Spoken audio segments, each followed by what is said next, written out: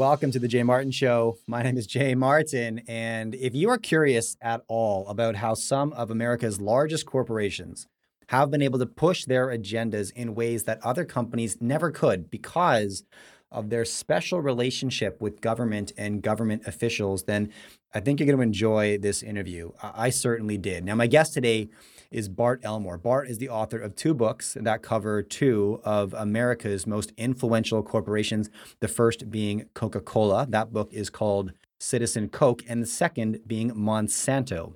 That book is called Seed Money. Now, Coca-Cola, we know, everybody knows Coca-Cola, one of the world's largest corporations, got where it was through very effective market muscle, very, very effective lobbying, and some incredibly strategic acquisition of public natural resources in a way that other companies never could. And I'm talking about the cocoa leaf. They have a very special relationship with the cocoa leaf that any other company in the world would never be able to have. And we dive into why and how. In addition, how Coca-Cola secured monopolies on things like American troops and was able to push their agenda, become front and center in American life in ways that other companies couldn't. Monsanto, another great example of a corporation that's been able to keep products on the shelf that are horrifyingly toxic and detrimental to society, but through strategic relationships, as Bart calls it, a revolving door of government officials and company executives, they've been able to navigate some crazy waters. So this is timely today, I think more than ever, because it's important to question of the products on our shelf. It's important to question your food supply, your water supply. I find myself more and more critical of all the products around me, and for good reason. You know, this gets back to why I started my podcast, right? Hunting personal sovereignty. Now, I started from a standpoint of financial sovereignty, right? True independence, right? Financial independence, financial confidence. But this is a thread that we can pull and wrap around any compartment of our life, including our food supply, and we should, right? I truly believe that we are all on our own out there. Nobody has our back, not the FDA, not the EPA.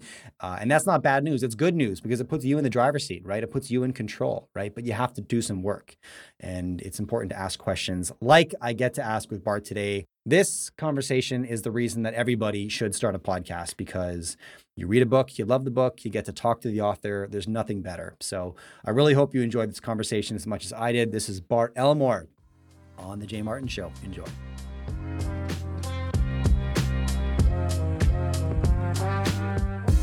All right, what's up, guys? Jay Martin here, investor and CEO of Cambridge House. And I'm joined right now by Bart Elmore, the author of two very interesting books that I want to dive into today. And they're going to lead us down some fun rabbit holes. So I'm excited for this conversation. And Bart, thanks so much for coming on and chatting with me. Jay, thanks a lot for having me. It's a pleasure. You know, a good place to start for anybody who's not familiar with Citizen Coke or Seed Money, two books that I think are increasing in importance today. Maybe that's my opinion, but you know, why don't we start with who you are and how you spend your time, Bart? Yeah, it was interesting. We just started our first set of classes here at Ohio State University where I teach. And I had to tell the students I'm teaching this history of the environment and class, environmental history. And I told them I didn't even know it existed when I went to grad school. I went to school at the University of Virginia to study the history of the American South, actually. Ended up finding this field of environmental history in my second year of graduate work. And basically, the field is interested in the relationship between humans and the environment, both the ways in which nature shapes the course of human events, but also the ways in which humans can impact the environment as well. And I just fell in love. We were talking at one point, you know, I was a paddler, a kayaker, a backpacker and a climber. And I was always really passionate about the environment. And wow, to fuse this with the field of history, something I loved as well. It was awesome. So I didn't want to leave the Southern component out of what I wanted to work on. So I chose a Southern business to write about for my dissertation, which became that book, Citizen Coke, The Making of Coca-Cola Capitalism. And essentially what I wanted to do was say, okay, here's this company from my hometown of Atlanta, Georgia, Coca-Cola. What is its environmental footprint? You know, how, and really a business question of how did Coke end up acquiring all the natural resources it needed at such low cost that it could be everywhere? You know, that to me was a fascinating question. And so I wrote that book that looked at each of those ingredients, kind of went around the world. And that led me to the other book, Seed Money, because I was trying to figure out how caffeine, Coke sourced their caffeine. It was ungoogleable at the time. Hmm. And I thought, okay, well, let's look into this. And it turned out that it was this chemical company from St. Louis that today we think of as a seed company, Monsanto that created all these genetically engineered crops in the 90s and onwards. But it started really supplying Coca-Cola with caffeine and saccharin, an artificial sweetener. So that was the segue into that second project. After I finished the Coke book, I wrote this history of Monsanto from start to finish. And here I am. I'm still alive to tell the tale. So Yeah. yeah, it was a long journey. Why do you say that, still alive to tell the tale? Elaborate on that a little bit. I could guess, but share with my audience. Yeah, sure. I was naive just when I started, I think, as someone who, didn't think too much about the scale of these firms and just how powerful they were, and also how sensitive they might be to a graduate student writing about their history and their past in a way that might affect their stock price or affect their bottom line. In the case of Coca-Cola, when it came out, I would write a couple op-ed pieces and various things, and Coca-Cola would write in response to the pieces I would write. And saying that this history is not very good and you shouldn't pay attention to it. In fact, if people pick up the paperback, you'll see Coke's non-endorsement on the back of the I book. saw that. Yeah, I did. Yeah, I was impressed. this book is lacks complete understanding of our history, basically. And it was interesting. I remember being, I was young. I was in my 20s when I was writing that first book. It took about 8 years to write, Hmm. and that was nerve-wracking to have that kind of back and forth, and to wonder whether would there be litigation, or would there be some kind of backlash. But a great moment, Jay, that happened was I wrote a piece for Fortune magazine, and Coca-Cola was doing this routine. They wrote this response immediately to Fortune, and they wanted to get it published.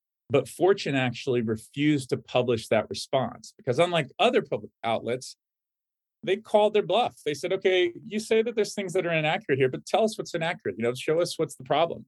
And they sent me a paraphrase of the email they got from Coke. Response was, "Well, we disagree with his interpretation, but we don't, but nothing that he says is really inaccurate." And they said, "Well, that's not good enough," Uh-huh. and refused to publish them. So, in a way, I was nervous about that. And one other story, Jay, about this with Monsanto.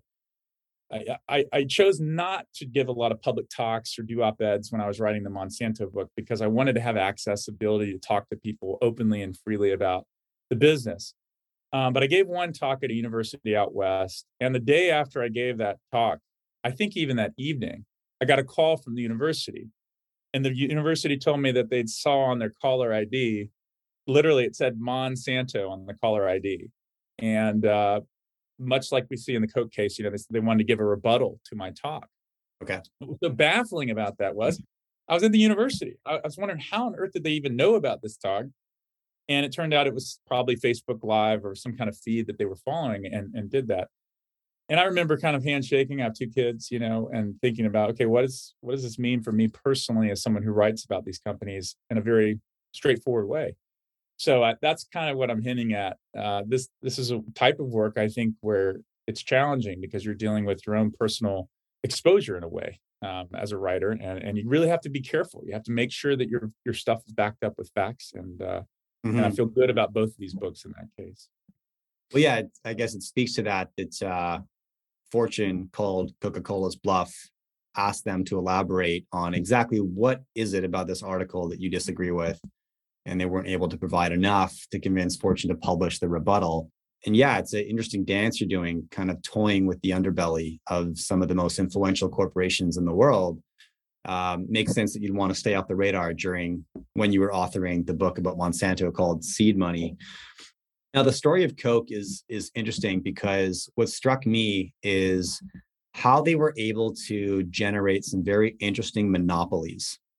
And two that come to mind, and I'll stay super high level. I'd love you to elaborate on these, and then we're going to take it in a new direction. The monopoly on cocoa leaves, first of all, like let's talk about that, right? And there's a handful of stakeholders in that monopoly that are impacted. It's not as straightforward as you might think. And another interesting monopoly that you spoke about was the monopoly on US troops, right? Coca-Cola was the beverage of choice. And so could you just frame those two for me a little bit? Yeah. And can I also say, Jay, thank you for reading. And I do a lot of interviews, and it's really nice to have people who've really gone in and know the material. So I appreciate that. Yeah, and because the Coca thing to me was also one of the most fascinating stories, right? And you gotta remember when I was writing that book, I took the back of a Coke can and made that my table of contents. So I was traveling around the world looking at that ingredient list and saying, okay, where do they get their sugar? That was the writer's question. And I think any good writer, you got to have a question that drives you. Okay. How do they get the sugar? And I just dove into that and spent, 2 years researching that. Okay. How do they get caffeine? And in this case, I was like, well, how do they get the coca leaf? Coca-Cola. I mean, it's in the name, right? And of course, I think most people know that Coca-Cola removed any trace of cocaine, the alkaloid that's in the coca leaf that is grown in the Andes from their drink. But most people might not know that the coca leaf flavor, the coca flavor of that leaf without the cocaine in it, remained in the drink. It was part of what's known as merchandise number 5 or secret ingredient number 5. And I was super intrigued by this because I wanted to know how did they get this? And to that bigger question, Jay, about you're talking about a company that sells 1.9 billion servings of its product every single day. Every Every, day. every day, right? And it's like, okay, most writers that weren't environmental historians were like, well, it's the marketing and the advertising. Look at how skillful they were in the boardroom. That's great. But if you can't get the natural resource at low cost to be on every shelf, and by 1950, it was still being sold for 5 cents. That's a cheap product. You've got to have cheap raw materials, and that's the question that really drove me there: is how did they do that? How did they get it at such low cost? And it turns out that they essentially achieved a monopsony, which to your audience is more familiar than some of my students who don't have a business background, but this single buyer access to a raw material, and in this case, the coca leaf. And basically, what Coke did throughout the 20th century was fight for not only national laws in the US that would ban the import of coca leaves into the United States, they also fought on the international scale at the UN and other places. Coke was there to try and ban the sale of coca leaves around the world, arguing that coca leaves, of course, could be turned into cocaine that would be a narcotic that would be dangerous for society. They went so far, even in those discussions in the 60s, to try and push for the banning of indigenous chewing of coca leaves, which goes back Hmm. thousands of years, hundreds of years, to religious practices in Peru and Colombia, which to me, when I saw that, was so startling. A company from the United States that's going to benefit from this product was actively arguing to try and prevent traditional, chewing practices from going on. And so, yeah, it was crazy. By the 60s, you have this kind of international lockdown on the sale of coca leaves around the world. And Coke, though, has this special exemptions under Hmm. US law to bring in coca leaves in the United States. So if the question is, how did they get coca leaves at such low cost? The answer is when you cut out all the other potential buyers by Yeah. negotiating and lobbying in that fashion, man, you're in a good spot to name your price. Yes. And they did so. And one other thing on that is that, Pepsi and these other companies, they did want access to the coca leaves. And this exemption, was essentially upheld for just Coke, while a lot of companies said, "Hey, we'd like access to this too." So it's a great example of how Coke was able to kind of corner a market in a way, and and get access to something that no one else could get. Yeah, Um, because it becomes the equivalent of a patent on a natural resource, right? it's I better mean, than a patent. It's almost better, right? In the sense that you don't, if nobody can access it, this is great. I mean, probably as good as a patent is a better way to put it. But you're hmm, right. Put a fine point on that. I spent time with people who represent the coquilleros in Peru. I traveled there. I think any good writer who's going to write about something should go and see the story that they're talking about. They shouldn't just depend on secondhand sources. And the thing that I think irks everybody is it's in the name. It's Coca-Cola, and yet this history is completely not acknowledged by the firm. There's a interview that I did where it's kind of a back and forth between me and an archivist at Coca-Cola, where the guy is just literally like bending over, in different directions to try and get around the question of does Coke have coca in it? right. And I just don't have to I don't have to do that. the documents are there. They're in the National Archives, declassified, DEA documents. You can see this very clearly. This is not conspiracy theory stuff. And yet Mm. the company wants to kind of be hush hush about it. So that's that. What struck me most about this is they're able to negotiate, and I want to say strong arm, a monopsony on the purchase of coca leaves from Peru, Mm-hmm. but not for some medical application or essential product or service. We're talking about a soft drink, right? Right. Like Yeah.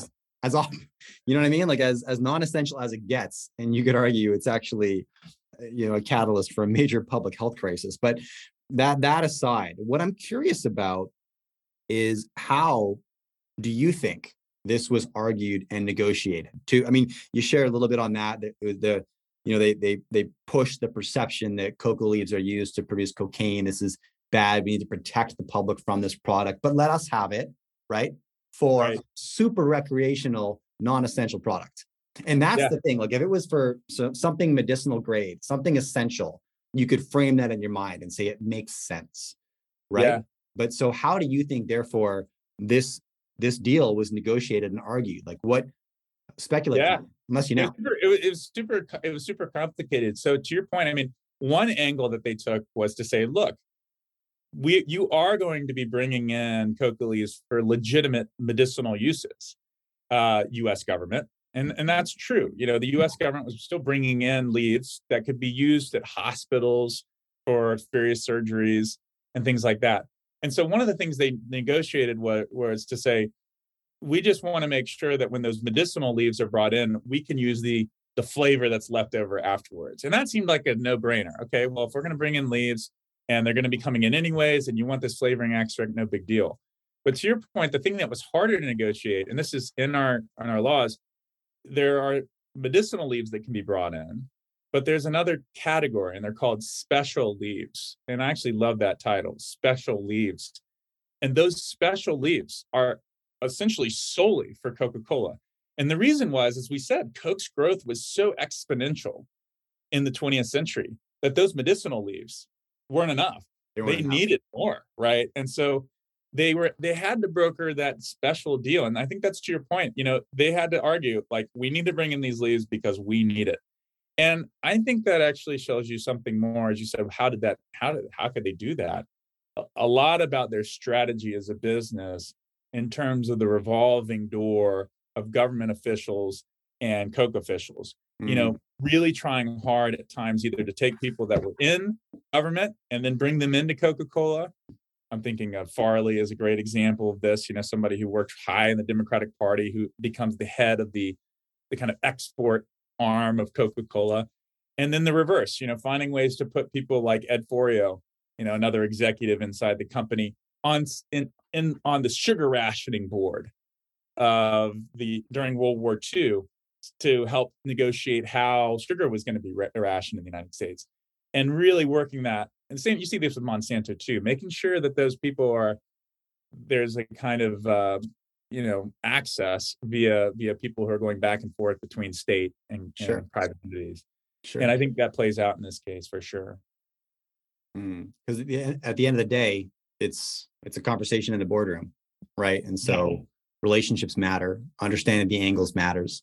So that's exactly where I wanted to get this to, because okay, so let's now go to the monopoly on veterans, the monopoly on troops, and how Coca-Cola became the only beverage provider. Yeah, I like how you put it, monopoly on troops. I don't think I've ever said it that way, but it's true. It's like you've got this kind of monopoly going on the supply side, but then there was also like the demand side. Like that's the smartness of Coke, was figuring out how do we make sure we're the brand that's in front of a particularly important group of people. And I can't think of a more important group of people than World War II veterans. Because the long-term effects of that are hard to understate. That if people are drinking Coke on D-Day and they come home and their kids saying they're going to drink a Pepsi, that Pepsi's getting slapped out of their hand. You're not drinking Pepsi, and you're not smoking anything but Marlboros. And you're only eating Hershey, which is also part of the rations that these guys got. But yeah, you're right. I mean, so it was crazy to see that Coke essentially, and this is interesting to your point. How did it happen? It mattered that someone like Dwight Eisenhower, who was the Supreme Allied Commander, liked Coke. You could argue was courted by Coke for years too. And when he was president, again, Coke was very careful to be very close to the executive branch and the people in power. But Supreme Allied Commander Dwight Eisenhower writes a letter to basically the government saying, we want billions and billions of Coca-Colas. And he didn't say Pepsi. He didn't say, these other things. He said Coca-Cola. And the argument at that time was sugar was energy. We think of sugar now as like this terrible thing that, it's a health problem and obesity and things like that. But during the war, it was like, this is immediate fuel, gasoline that we can provide to our troops on the front lines. And, Coke ends up getting these exemptions because you've got people like Eisenhower and others. And again, it's a two-way street. Coke is also negotiating this, saying, look, you should do this. And they have people inside government who are negotiating this. But it was really unique. Basically, most companies that were selling sugar were capped at 80% of their pre-war sugar consumption during the war. They couldn't use but up to 80% of what they were using in 1941, roughly 1940, during the war. The idea was we need sugar for the troops, so you're going to be capped. Okay. Coke, because of the exemptions they got, was allowed to supply as much sugar, get as much sugar as they needed, as long as they were supplying the troops. And because the Coca-Cola was the company that was getting these contracts, Coke was getting, they were kept at 80% of their domestic market. They could only use 80% of their sugar at the domestic market, but they had this huge international market with troops overseas, and they could get as much sugar as they needed as long as they were servicing troops. Mm. And so they explode in sales, whereas Pepsi doesn't get this deal. And there's a great letter in the National Archives from the head of Pepsi saying basically WTF, Right. like, how could you be giving these guys this contract and deal that allows them to provide, their products to the troops and keep us at 80%? We're going to lose. And for folks who want to know why Pepsi's number 2 and Coke's number 1, it's a big stop in the story. Like, yes, Coke got a huge deal and Pepsi did not. And it took years. You could argue Michael Jackson and the endorsement of Michael Jackson for Pepsi to get back in the game in the 1980s. Yeah. But they were so far behind because of that deal. And it's just another example of, I think, the state and how important government and relationships to the government were to a brand like Coca-Cola. Mm-hmm. Mm-hmm. Those relationships are maybe where I want to focus on as we jump into your next book, Seed Money, right? Following the thread of how products end up on the shelf, right? Regardless of maybe their nefarious ingredients or impact, right? So give us the highlight overview of Seed Money. It's the story of Monsanto and the relationship with Coca-Cola, which is really interesting. But give us the overview. Yeah, and as I said, I was writing the Coke book, and I was trying to figure out how Coke got their caffeine, and it took me to St. Louis, Missouri, to the archives. And this is important for people to know, as a business scholar, you're looking for a base of resources to be able to tell your story. It took me almost a decade to finish this book on Monsanto. And as a writer that you have to have corporate records. And so what was the great moment for me when writing the Coke book was arriving in St. Louis and getting access to Monsanto's corporate records. That was a deal. That was like a jaw-dropping moment. I said, whoa, I now have access to their corporate records, which isn't always granted, Mm-hmm. And so that was when I started this Monsanto book, thinking about their origins as a company that was providing caffeine and chemicals to the soft drink industry in 1901. And then what I wanted to do was say, well, how the heck did they become a company that became so big in agriculture? The largest seller of genetically engineered seeds in the world. Like, how did they get from that caffeine and saccharin to that? And that became the book. That was really the story, is answering that question. That's why I call it Seed Money. In fact, it was a really good friend of mine in Charlottesville, Virginia. His hand was shaking. He had a beer in his hand. He said, dude, I've got the title of this book for you. And I was like, what? And he's in business, and he was like, it's Seed Money. And I was like, oh my gosh, it's Yes. brilliant. So Yes. Jesse Pappas gets all the credit there because it really was about, everyone wants to talk about the seed business of Monsanto, but I wanted to get that seed money story. Like, how did they even grow? How did they get to the point where they could have that kind of power on Mm. our food system? And that was really the question that drove that book. What's up, everybody? Sorry for the interruption. Quick note, if you enjoy these conversations, I publish a weekly newsletter and it's free where I share my top takeaways, lessons learned, and any action steps I might be taking as a consequence in the market. Sign up at cambridgehouse.com. I publish every week and it's free. Now back to the conversation. What today would you say are the biggest controversies behind Monsanto and the products that we find on the shelf? And post acquisition of Bayer, et cetera. But like, what today do you think is an example of how, call it the wool being pulled over the public's eyes to keep a product on the shelf that we know is horrible for us, but it remains there regardless? What are Yeah. some examples that come to mind? And I think that's a great follow-up question because that was the question I had to answer. If they had seed money that made them so powerful, how do they survive all these huge controversies that I knew were part of their history? And that was part of the question. It's like, how did they survive, for example, Agent Orange, right? Yes. They were the largest supplier of this herbicide called Agent Orange to the US military during the Vietnam War. It was contaminated with a compound called dioxin, which even the industry itself in 1965 said, and this is a quote, is the most toxic compound we've ever seen.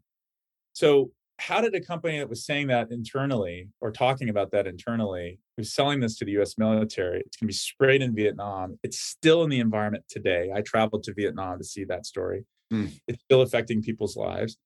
How did they survive, and then become this company that can provide our food? Yeah. Um, Terrifying. Same thing with PCBs, polychlorinated biphenyls. They were the only producer of this chemical in the United States, PCBs. Some people may be familiar with it, but if you're not, it was a material that was used in insulating, kind of as an insulating fluid in most transformers, electrical equipment. But it was used in not just in that, but in almost everything. Like it was in paint that was in pools. It was in the paint and silos that held our food. It was in carbonless paper. It was in Christmas trees. Artificial Christmas. It was everything. And once again, it's described as a dioxin-like compound. Just has all these Darth Vader-like effects on your body and health. Produced by only this company and sprayed, put on everything. Clearly identified in the 1960s as a super toxic product. How do they survive that? Like, how does a company not just survive one? You think about asbestos. Like, okay, a lot of these companies failed. I mean, Monsanto gets through Agent Orange, PCBs. They also made DDT, which was, of course, Rachel Carson and concerns about that. So that was what was interesting to me is like they made some of the most notorious compounds the world's ever seen, and yet, come out the other side, not only looking good, but as you said, looking so good that Bayer, this pharma life sciences company in Germany, acquires them in 2018, saying, "Wow, this is a great company to buy." Right. What gives is I think the question of the book. 100%. Yeah. Now, did you uncover a similar, as you put it, a revolving door of government officials and corporate executives and relationships did you find that path with Monsanto? Yeah, absolutely. A very cozy relationship between government and especially the regulators and the regulated. I think even the science that's being used to decide whether certain compounds, Roundup, of course, I know is on everyone's mind, the herbicide that became a blockbuster brand for the company. They basically create this in 1970s, and it's the most widely used herbicide in the world by the 1990s. You look back at this, at how this gets approved, and just the ways in which there's kind of this uh, some of the science is coming from the very company that's being regulated. I teach at Ohio State University. One of the things I filed when writing this book was a FOIA, Freedom of Information Act request with my own institution. Talk about a moment where you fear for your own, uh, Oh, future. I'm basically not only looking at Monsanto, but my own employer about the relationships between them. And sure enough, millions of dollars being spent by Monsanto on agricultural science here that Right. looks like public science, right? Sure. Sure. And so for me, yes, you see a very similar story of just a lack of firewalls, really, between Mm. people that are being regulated and the agencies that are doing the regulating. Explain that to me. A lack of firewalls, please. Yeah, you know, I think a good example would be dicamba, an herbicide that's come out recently that's really problematic. It spreads off target, and when you spray it in hot conditions, it vaporizes and will drift onto neighboring farms. And if you don't have Monsanto, now Bayer's seeds that make your crops resistant to dicamba, it will it'll kill your crops. I mean, the dicamba can spread and damage your crops. So one of the questions was, how on earth did this get approved? You know, and So one we're of the talking things, about a herbicide yeah, that essentially that travels in hot weather, landing on neighboring crops that really vaporizes them, if I understand correctly, right? it doesn't so much vaporize. It vaporizes and goes up into the air. If you can imagine this, you're spraying it in June or July in Arkansas, okay? And because it's so hot, this stuff turns into little droplets, and it jumps up into, and there can even be inversions where like full like clouds of this stuff will drift and spread onto neighboring farms. And when it hits those plants that are on other farms that don't have crops, and this is the key, that are genetically engineered to tolerate dicamba. And that's Right. what Monsanto was selling, right? Not only the herbicide dicamba, but the seeds that would make your plants resistant to dicamba. Yeah. You're going to get hit. And it can hit everything. It hits vineyards, it hits watermelon plants, it can hit peach orchards. I mean, the number of farmers who have been upset about this for the last half decade is thousands of farmers who call me, by the way, and will say, they'll stop their tractor in the middle of harvest, on top of a hill to call me to say, this is outrageous that this is an approved product for use on our fields. And, in my investigative research on this, getting access to people even inside the company, one of the things that was clear was the ways in which regulators were relying on data that was coming from Monsanto to Right. decide about how volatile it was. Okay. And you can't do that, as we see in this case. Clearly it volatilizes, clearly it vaporized, but Monsanto said, no, no, no.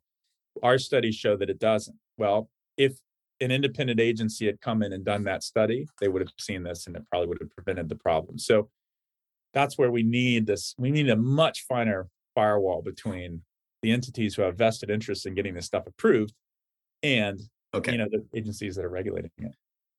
Now, what's and I know after the acquisition, after Bayer bought Monsanto, they applied a bit of lip service here, and product like Roundup, I believe, is supposed to be taken off the shelves from consumers like you and I by 2023. However, it's still going to be used commercially. Is that correct? So this is a good public stunt. Say, don't worry, we acknowledge this is unsafe, so we're pulling it off the shelves, the retail shelves. But obviously, there's no slowdown in commercial application. Do I understand that correctly? That's correct. Exactly. So, and just to back up a little bit on that, I have to tell you, you got to imagine writing this book. It's like being an investor and watching the implosion of a business that you've just invested in or something. In my case, I'm writing about this firm and Monsanto, and then I'm like, I had no idea that Bayer was going to buy them. Right. You got to remember, I started this, as I said, almost a decade ago. So that was long before those talks really even were underway. And I'm watching as I'm writing Bayer, and I'm looking at all these documents and all these discussions I'm having and internal discussions with whistleblowers and other people. And I'm like, what is Bayer doing? I mean, honestly, that's what I was saying as a writer. I thought, this is a bad move. And they're doing this in the summer of 2018. And they buy Monsanto, Bayer does. And then the first Roundup case, and we should be clear, this was a case involving a California gardener who sprayed Roundup every day, or on the regular basis, and developed non-Hodgkin's lymphoma, argued that his non-Hodgkin's lymphoma was linked to his exposure to Roundup, and he wins that case. Just just right after that merger happens. Yeah, right. And their stock price tumbles. Yeah. A second case comes to court in California, and it's also finds in favor of the plaintiff for hundreds of millions of dollars. And then by the spring, there's a third case. And I'm just watching this happen. And you're watching that ticker go like this. Yeah. I bought a Bayer stock so I could go to the shareholders meeting. And all right. And you're just watching your stock price go down. But as a writer, I was just interested in what's happening. And yeah. Bayer was worth the same amount of money that they paid to acquire Monsanto. By the end of all those three cases coming out against them, they had lost essentially, I think by the end of it all, it was like half of their market cap. I mean, it's hard to think of scenarios, where this happens on a day-to-day basis, right?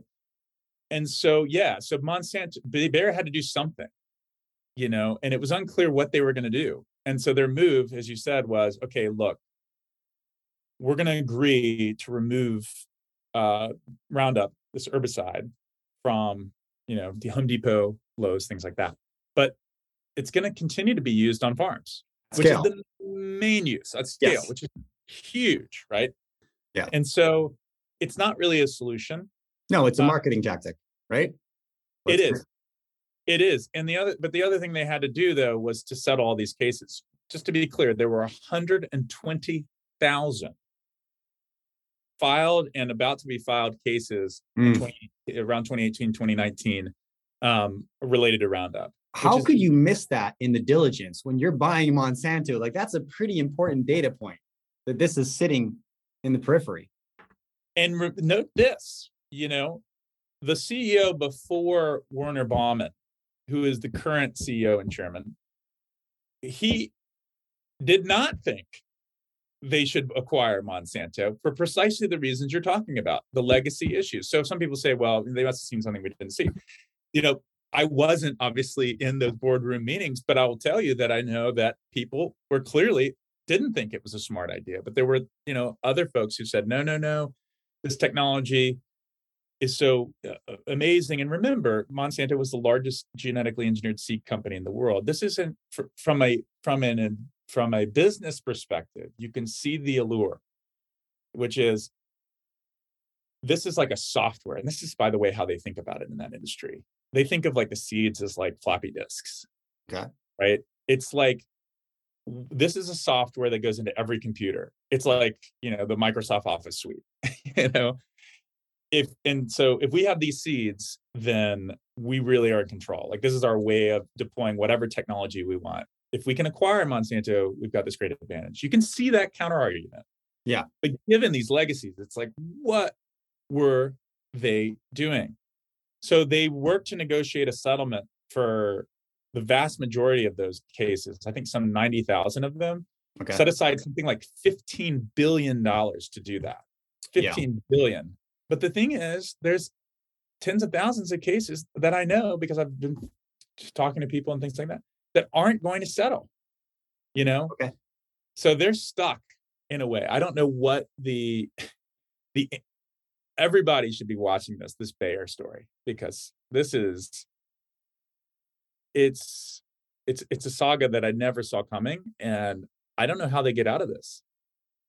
Well, and I find myself wondering if this is a gamble that still may pay off. I mean, I get it. Anybody in that business, anybody in any, we're watching the food demand story, right? And I'm looking for opportunities to invest in food production. And I found some cool companies building like vertical farming equipments and all sorts of neat stuff, right? I think we can follow this narrative and say, it's an important sector to follow or invest in if you're looking for that. So put yourself in Bayer's shoes. It's like, there's some massive risk with this acquisition, but it's Monsanto. They're the largest provider of seeds in the world, in a world that's going to be increasingly underfed.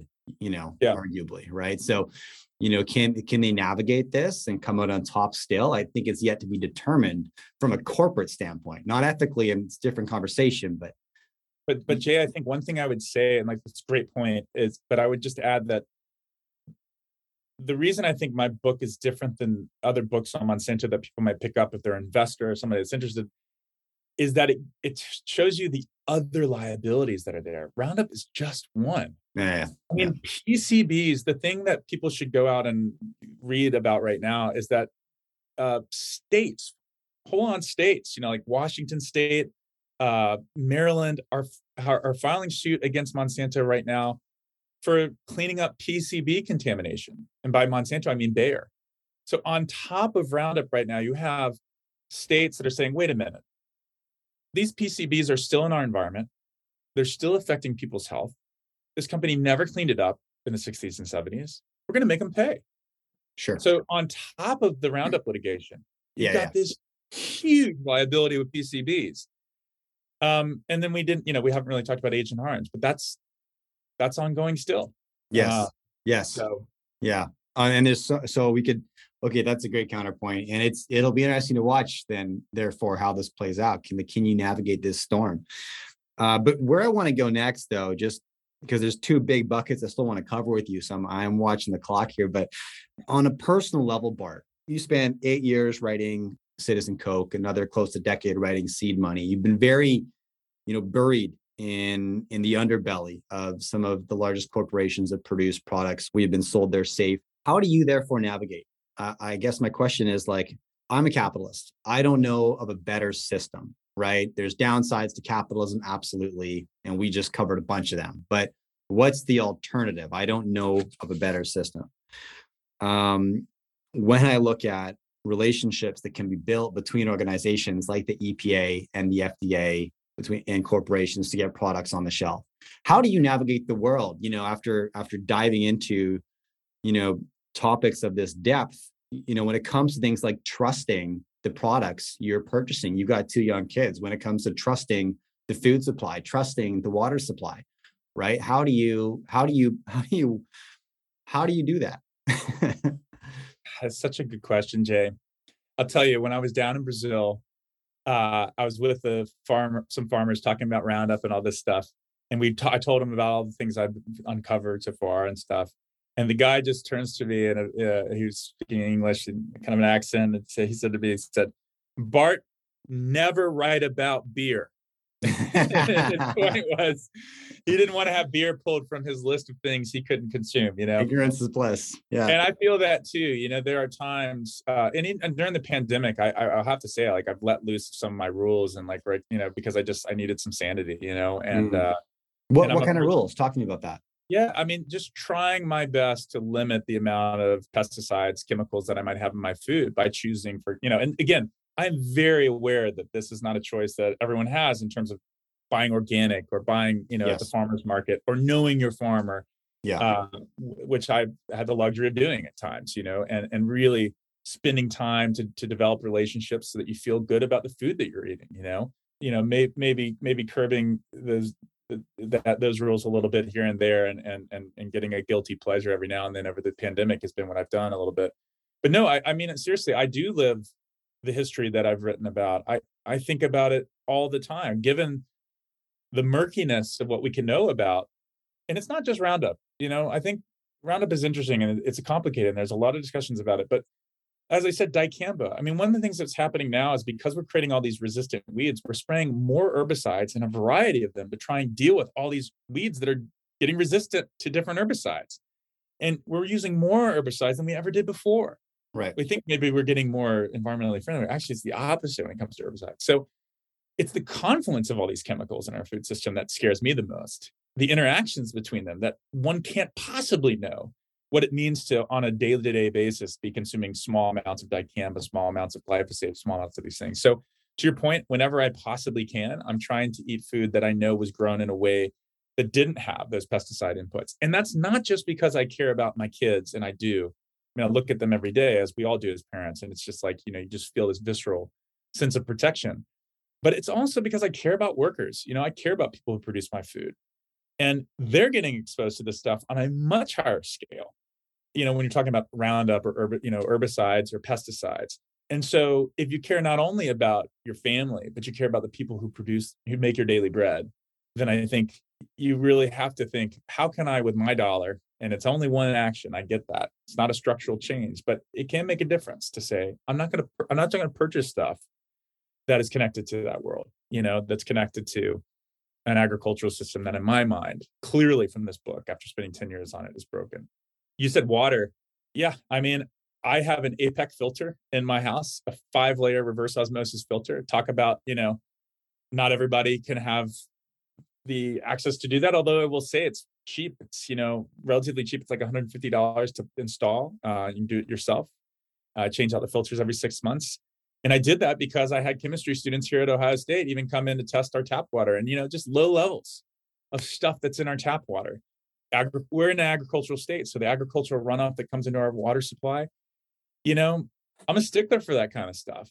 I just don't want on a daily basis to have, and maybe that'd be fine, that's great, but I'd rather not take the risk. There are cool technologies in terms of water filtration that we now have that we definitely do that in our house, and we care about these things. So I think it's interesting. You touched clearly on a nerve in a way, like it's changed my life doing this type of work. It's made me be much more careful as a spouse, as a husband, as a parent. And I'm happy that I've learned this stuff. I'd rather not be ignorant about the number of chemicals that are out there, given how many there are and how many questions I have about them. Well, it strikes a chord with me too, because at the foundation of all the content I produce, and when I started, my podcast and my YouTube channel, it came from a place of demanding financial sovereignty, right? Personal sovereignty. But for me, where I sat at the moment, it was financial confidence and independence, right? And, as you can follow that sovereignty thread, right, to a place of, we're on our own out here, right? And it's really important to recognize that no one's got your back, right? And that's fantastic news because it puts you in the driver's seat, actually, right? But as soon as you want to hand over control to, call it government bodies or whatever, like the FDA or the APA, you're massively compromising your future in a variety of ways. And that's not to point the finger and say there's conspiracies at play, they're bad actors, all of this stuff.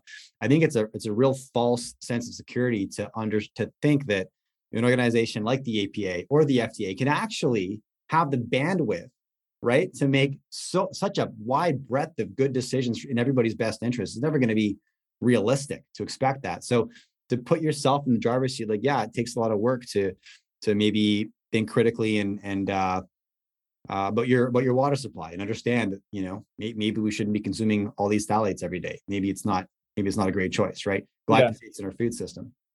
Yeah, I think, I totally hear you. And I think I might put it slightly differently. I mean, one thing I would at least say is, having talked to EPA people and things, I do respect the work they do. And I really care about, there's a lot of good people trying to do the right thing and trying to regulate, trying to step in and make sure their bad actors are held accountable. And so I feel for these agencies that are often underfunded and undersupported and these types of things.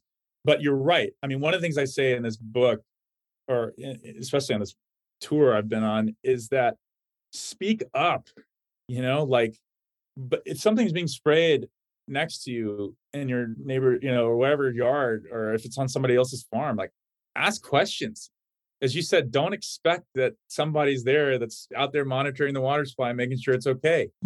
Because I will tell you, the EPA doesn't have that capacity to do that on the scale we think it does, to get to that granular level, Yeah. So I think the big lesson of this book, and to me, is, you have to be watchful. You have to be asking questions. You have to be pounding on doors. You have to be the one that says, like, hey, like, what are you spraying? I want to know more about it. Like, because I think we think people are watching, but in many cases they're not. And I think that's good advice. Yeah, we think people are watching, right? We think someone's got our back, right? This is on the shelf, it's regulated, therefore it must be safe, right? That's what FDA exists for, right? But to your point, it's and again, I'm agreeing with you. I'm saying, it's a mistake to point the finger and say they're obviously evil, right? It's Yeah. no, it's a bandwidth issue. It's an unrealistic expectation to think somebody else could have your back across all facets of your life. You got to take control. You're the only one that can, right? Yeah, there's a lot of things we can do. And I think just, and that also, I think involves, there's a lot of public hearings, for example, in this story. I think of the Roundup story where Roundup is made in Soda Springs, Idaho. And it's this crazy story. Roundup creates radioactive waste of all things when you manufacture it, which is just bizarre. And I never expected to see that. I ended up camping out there at a Superfund site. Not the best camping experience of my life, I'll say, worrying about what my exposure to toxic waste, but you got to get the story. So that's what you do. And, I'm out there and reading these documents while I'm there too.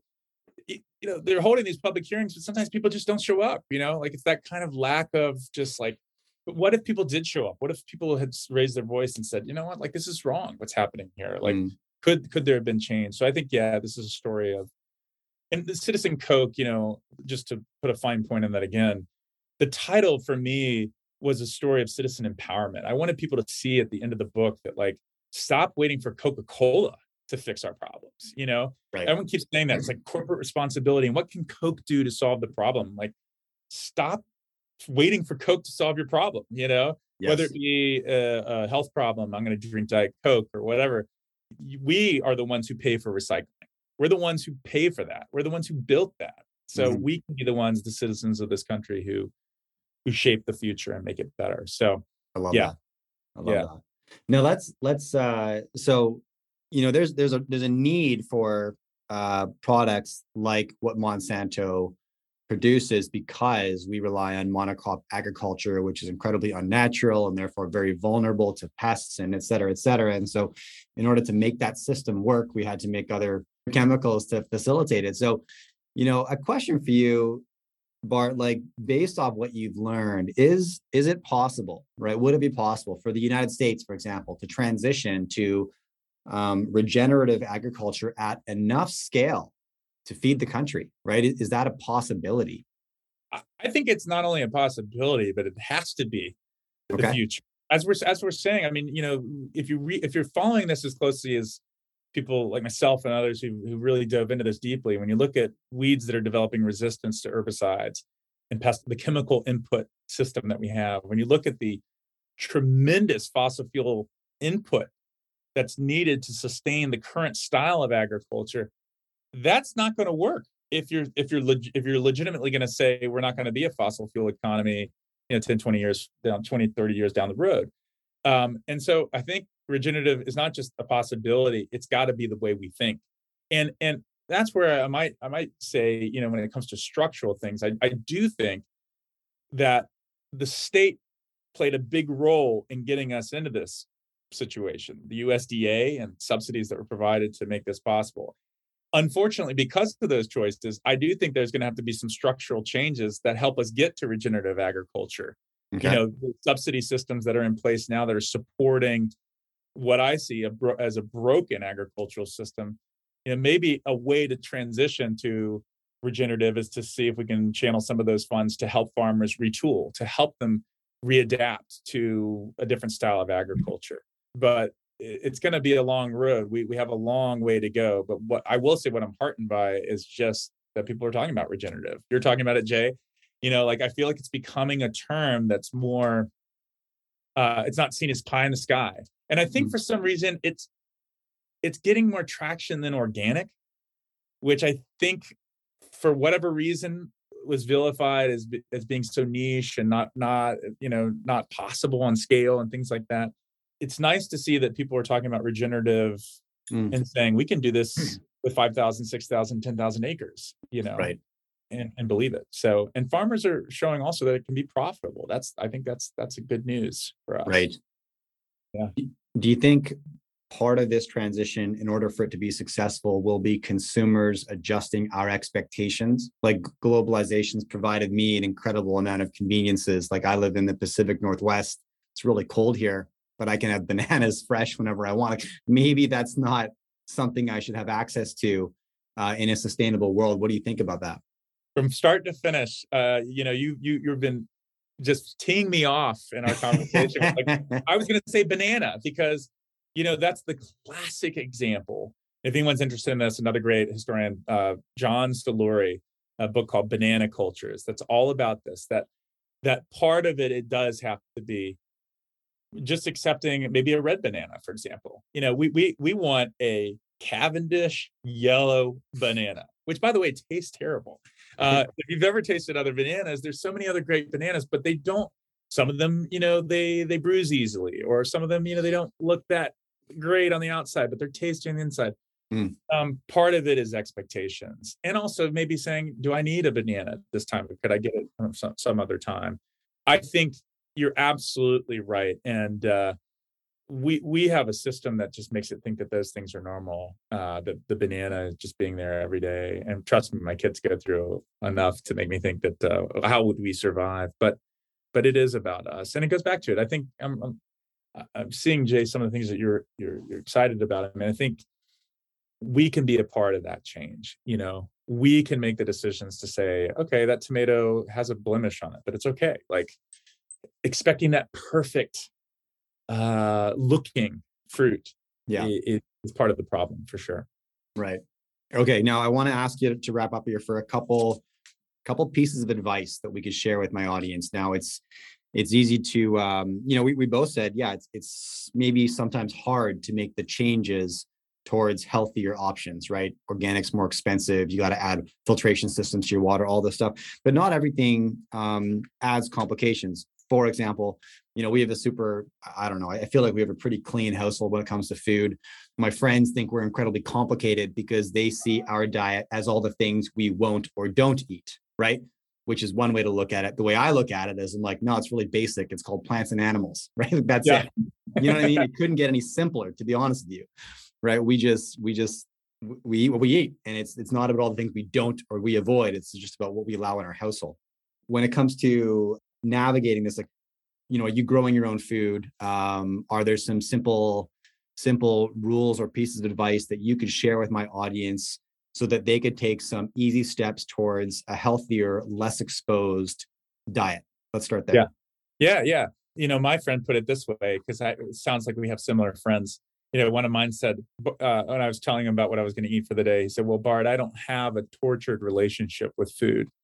And, I wanted to come back with him and say, I don't either, it's not tortured. In fact, it's bountiful and great and yummy and delicious. It's just thoughtful. And I think the first thing I would say is it's easy to not pay attention, and to just be okay with just accepting, just eating what's ever put on your plate for you. Kind of what you were saying. I mean, like, kind of just a kind of herd mentality of, I'm at this restaurant, and so I'm just going to eat what they give me.